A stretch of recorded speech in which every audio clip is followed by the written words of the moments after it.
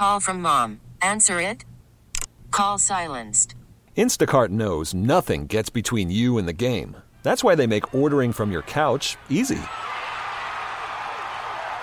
Stock up today and get all your groceries for the week delivered in as fast as 30 minutes without missing a minute of the game. You have 47 new voicemails. Download the app to get free delivery on your first 3 orders while supplies last. Minimum $10 per order. Additional terms apply. Baseball is in full swing. NBA playoffs are heating up, and your NFL team is gearing up for training camp. Listen to the latest on the teams you love here on the Odyssey app. The biggest sports radio stations in the country, providing unrivaled local coverage of their teams, all in one place. Exclusive interviews with players, coaches, and team executives, streaming live and always available on demand. Stay in the know with your favorite teams right here on the Odyssey app. It's 930 in 716. Good morning. I'm Susan Rose. I'm Brian Mazurowski outside, currently looking at a lot of rain here outside of our Amherst studios, 62 degrees in Buffalo. Authorities are investigating whether anyone knew in advance about the plan to attack the tops on Jefferson Avenue. The Buffalo News and Channel 4 reporting that a retired federal agent, believed to be from Texas, was one of at least 6 people who regularly communicated with the gunman. About 30 minutes before he opened fire in the Tops parking lot, the shooter posted a racist diatribe, invitations to watch the massacre live on the social media site Discord. Law enforcement working to determine whether those invitations were accepted. Meanwhile, the outreach to residents on Buffalo's East Side who have been impacted by the shooting has been immense.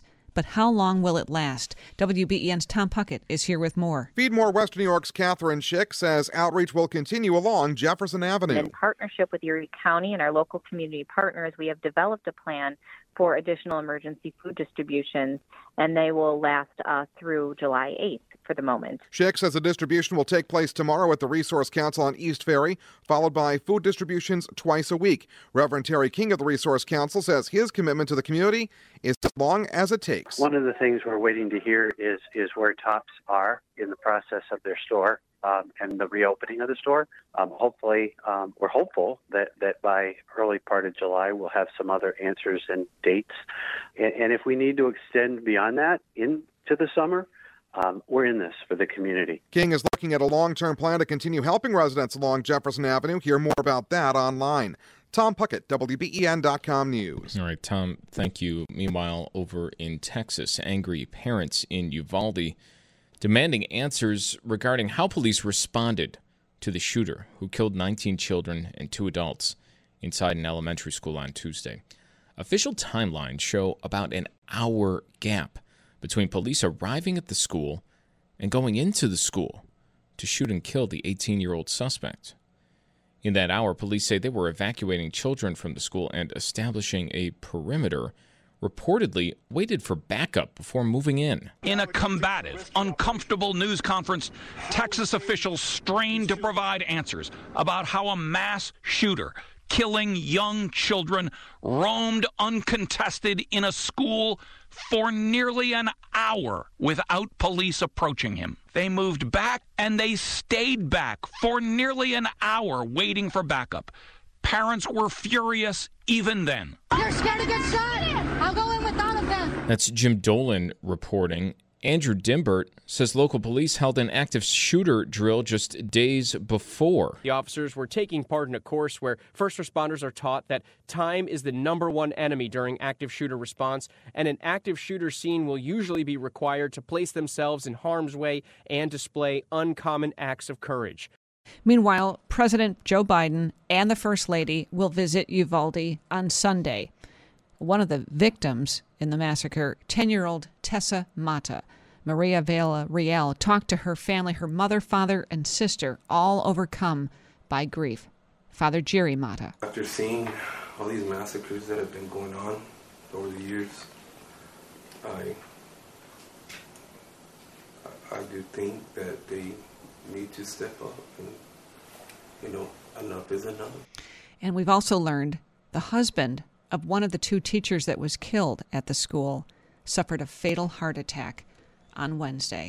There's news of possible bipartisan gun reform in the Senate. Texas Senator John Cornyn returning to Washington from the scene of the tragedy. Senate Republican leader Mitch McConnell encouraging him to meet with Democrats and see if there's a path forward. I'm not interested in the same old tired talking points. I'm actually interested in what we can do to make the terrible events that occurred in Uvalde less likely. Cornyn spoke with another senator whose state was touched by tragedy, Democrat Chris Murphy from Connecticut. We don't have a lot of time. I mean, there's a sense of urgency in the country. Now on the table, background checks for gun stores, gun shows and online sales, and red flag measures allowing courts to temporarily remove guns from people deemed dangerous.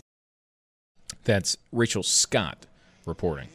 Back here in Buffalo and Erie County, another hurdle has been cleared on the way to a new Bills Stadium in Orchard Park. WBEN's Brayton Wilson has more. It's another step in the right direction for a new Buffalo Bills stadium as the Erie County Legislature has approved the Memorandum of Understanding for the new facility that's set to open in 2026. I said today that I'm happy that we finally moved it forward. I'm looking forward to seeing how the rest of everything shakes out, and I hope that the legislature can be more a part of the process and not kept in the dark as much as we were leading up to the MOU's finalization. That's Legislature Minority Leader Joe Larigo. It was a unanimous vote by the legislature to approve the stadium deal going forward, as now the focus will shift towards some of the long-form agreements that need to be finalized by September 1st. This also includes a new community benefits agreement that's been a talking point for a new stadium. Executive Vice President of Pagula Sports and Entertainment Ron Okuya says they look forward to hearing from everyone on what's needed by the time shovels hit the ground for construction. Well, we're going to listen to our partners. We're going to listen to the community. Looking forward to having those conversations. I know they've been meeting regularly. We've been getting our ducks in a row, and those things will be coming pretty quickly over the next few weeks. More on the approval of the MOU for the new Bills Stadium is available for you online. Brayton Wilson, WBEN.com News. All right, Brayton, thank you. We'll continue to be following that. Well, if you're planning on traveling this Memorial Day weekend, get ready for busy airports and roads despite that rising cost of gas and airfare. The surge in inflation and gas prices not stopping the urge for millions of Americans to travel this Memorial Day weekend. AAA spokesman Andrew Gross says more than 39 million people will travel 50 miles or more during the holiday weekend. The majority of them will be hitting the roads. We've never had a Memorial Day travel period where so many people are going to be going by car. At the same time, you have these high gas prices. A gallon of regular now tops $4 in all 50 states. Dan Johnson at a gas stop is traveling from Pennsylvania to Boston. My wife's family's, her sister's graduating from Tufts University in Boston, so we really didn't have a choice, and we just toughed it up, and, whatever the gas price is, unfortunately, we have to pay for it, but, we want to go visit our family, so this is the cost that's involved. Millions of Americans are also flying, with ticket prices also soaring, on average 30% more expensive than 2019 before the pandemic hit. Michelle Franzen, ABC News. And ahead of an expected update coming today on the global monkeypox outbreak from the World Health Organization, Dr. Maria Verkerkhove was addressing some misinformation about spread of the virus. This is not a sexually transmitted infection. We do know that monkeypox does transmit primarily from physical contact, skin-to-skin contact, and that includes sexual contact. Dr. Maria Van Kerkhove answering questions on the World Health Organization's Facebook page. And it should be a busy weekend in the movie theaters because Top Gun and Maverick, it's been talked about for years, finally here. Here comes some G's. Director Joe Kosinski tells me he knows there's a lot of pressure on this sequel. The first film set the bar very high. And from the flying scenes to getting the script just right. Everything was hard on this film, but it should be. You're making Top Gun. That doesn't even factor in a 2-year pandemic delay, but he hopes this gives people a reason to go to the movie theater. And makes them feel like they're a Top Gun pilot for 2 hours. Top Gun Maverick could be Tom Cruise's first $100 million North America opening of his career. Jason Nathanson, ABC News, Hollywood. Your exclusive WBEN 7 weather forecast. Rain showers likely this morning. Some scattered showers this afternoon with temperatures in the low 70s. For tonight, mostly cloudy with scattered showers, maybe a rumble of thunder. Overnight lows near 60 on Saturday. Rain showers in the morning. Then you're going to find clearing in the afternoon with temperatures in the upper 60s. Mid to upper 70s with sunshine on Sunday. With your exclusive WBEN 7 weather forecast, I'm Chief Meteorologist Aaron Minkowski. Brian Del Porto is joining us this morning, Director of Security for Niagara Falls Public City Schools, former Niagara Falls Police Chief. Brian, we're glad you could join us. We're going to talk about school security in a minute, but First, I want to bring up Uvalde, Texas.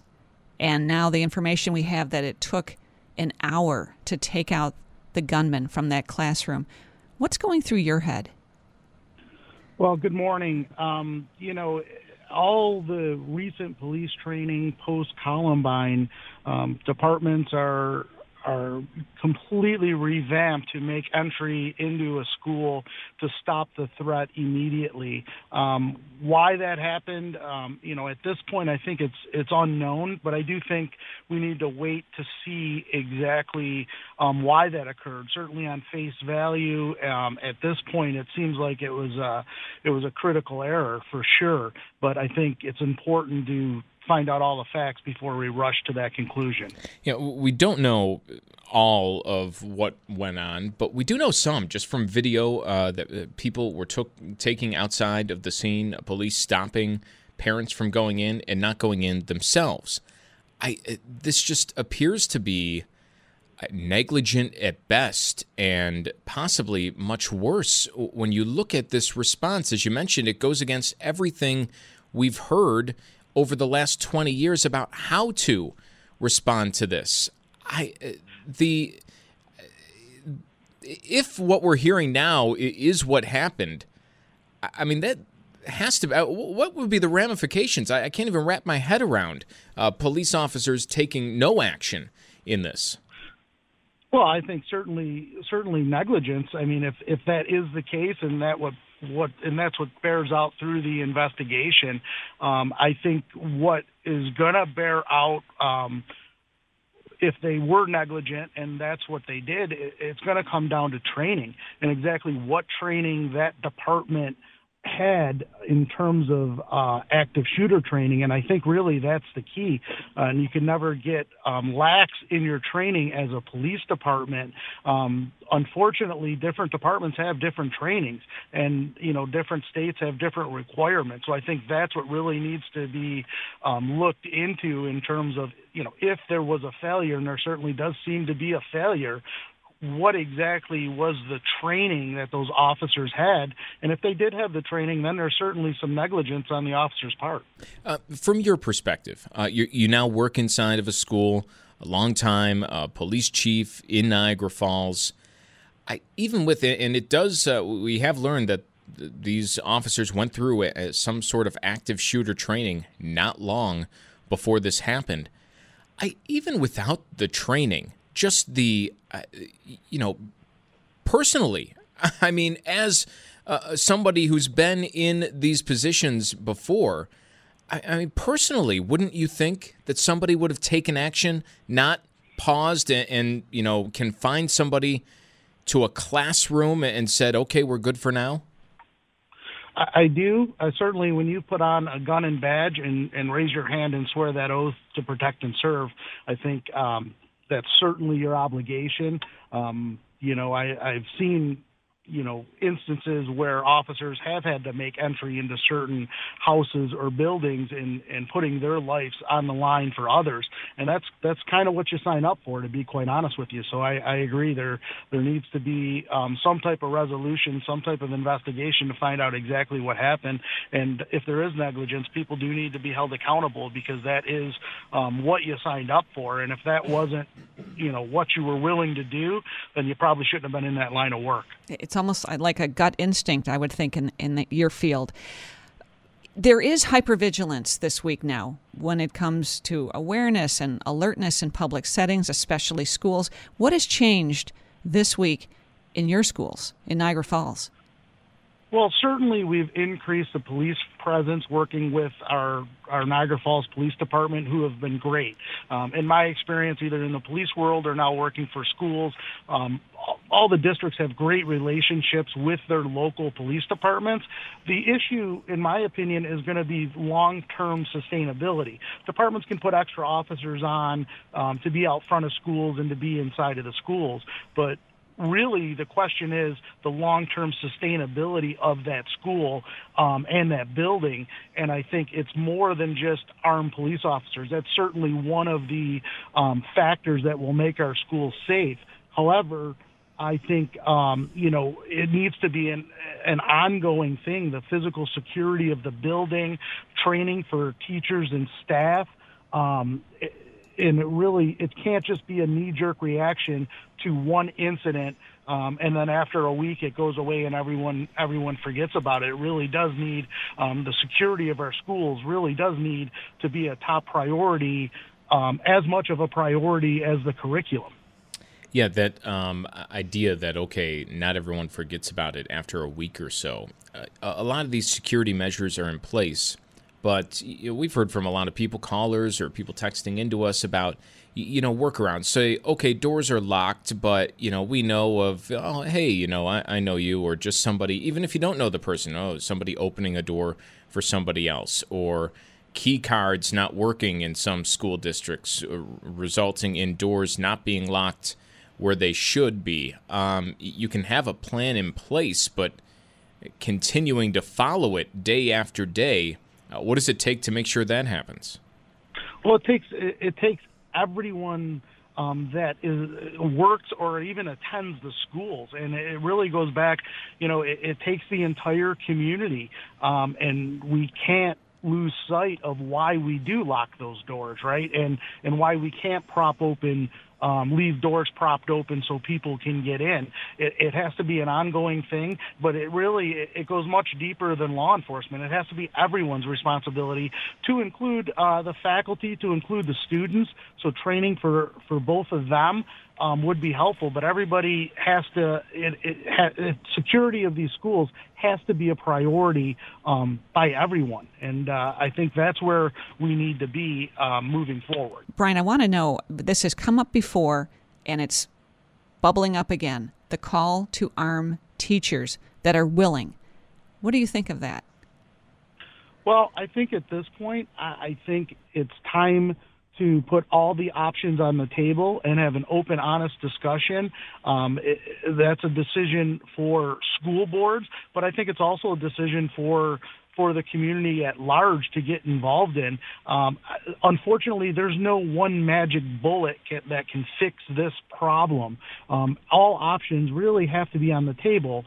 I would just caveat that with saying, if that were one of the options, people have to understand to carry a firearm in the course of your duty and act as a police officer essentially takes an extensive amount of training. So that's something that would have to be considered. I'm not saying it can't be done. I'm just saying something that has to be considered. We can't just arm anyone and put them into a school and expect them to take quick action. It takes an extensive amount of training that everyone has to be willing to either go through or adopt in the district. So I think that's a discussion for the community, for the school boards. But at this point, with the incidents that have happened and keep reoccurring, I don't think you take anything off the table. And I think you have to have an open, honest discussion of what the community wants to keep their schools safe. That's 930 in 716. We're back tomorrow with another edition from the studios of WBEN Buffalo. Baseball is in full swing. NBA playoffs are heating up, and your NFL team is gearing up for training camp. Listen to the latest on the teams you love here on the Odyssey app. The biggest sports radio stations in the country, providing unrivaled local coverage of their teams, all in one place. Exclusive interviews with players, coaches, and team executives, streaming live and always available on demand. Stay in the know with your favorite teams right here on the Odyssey app.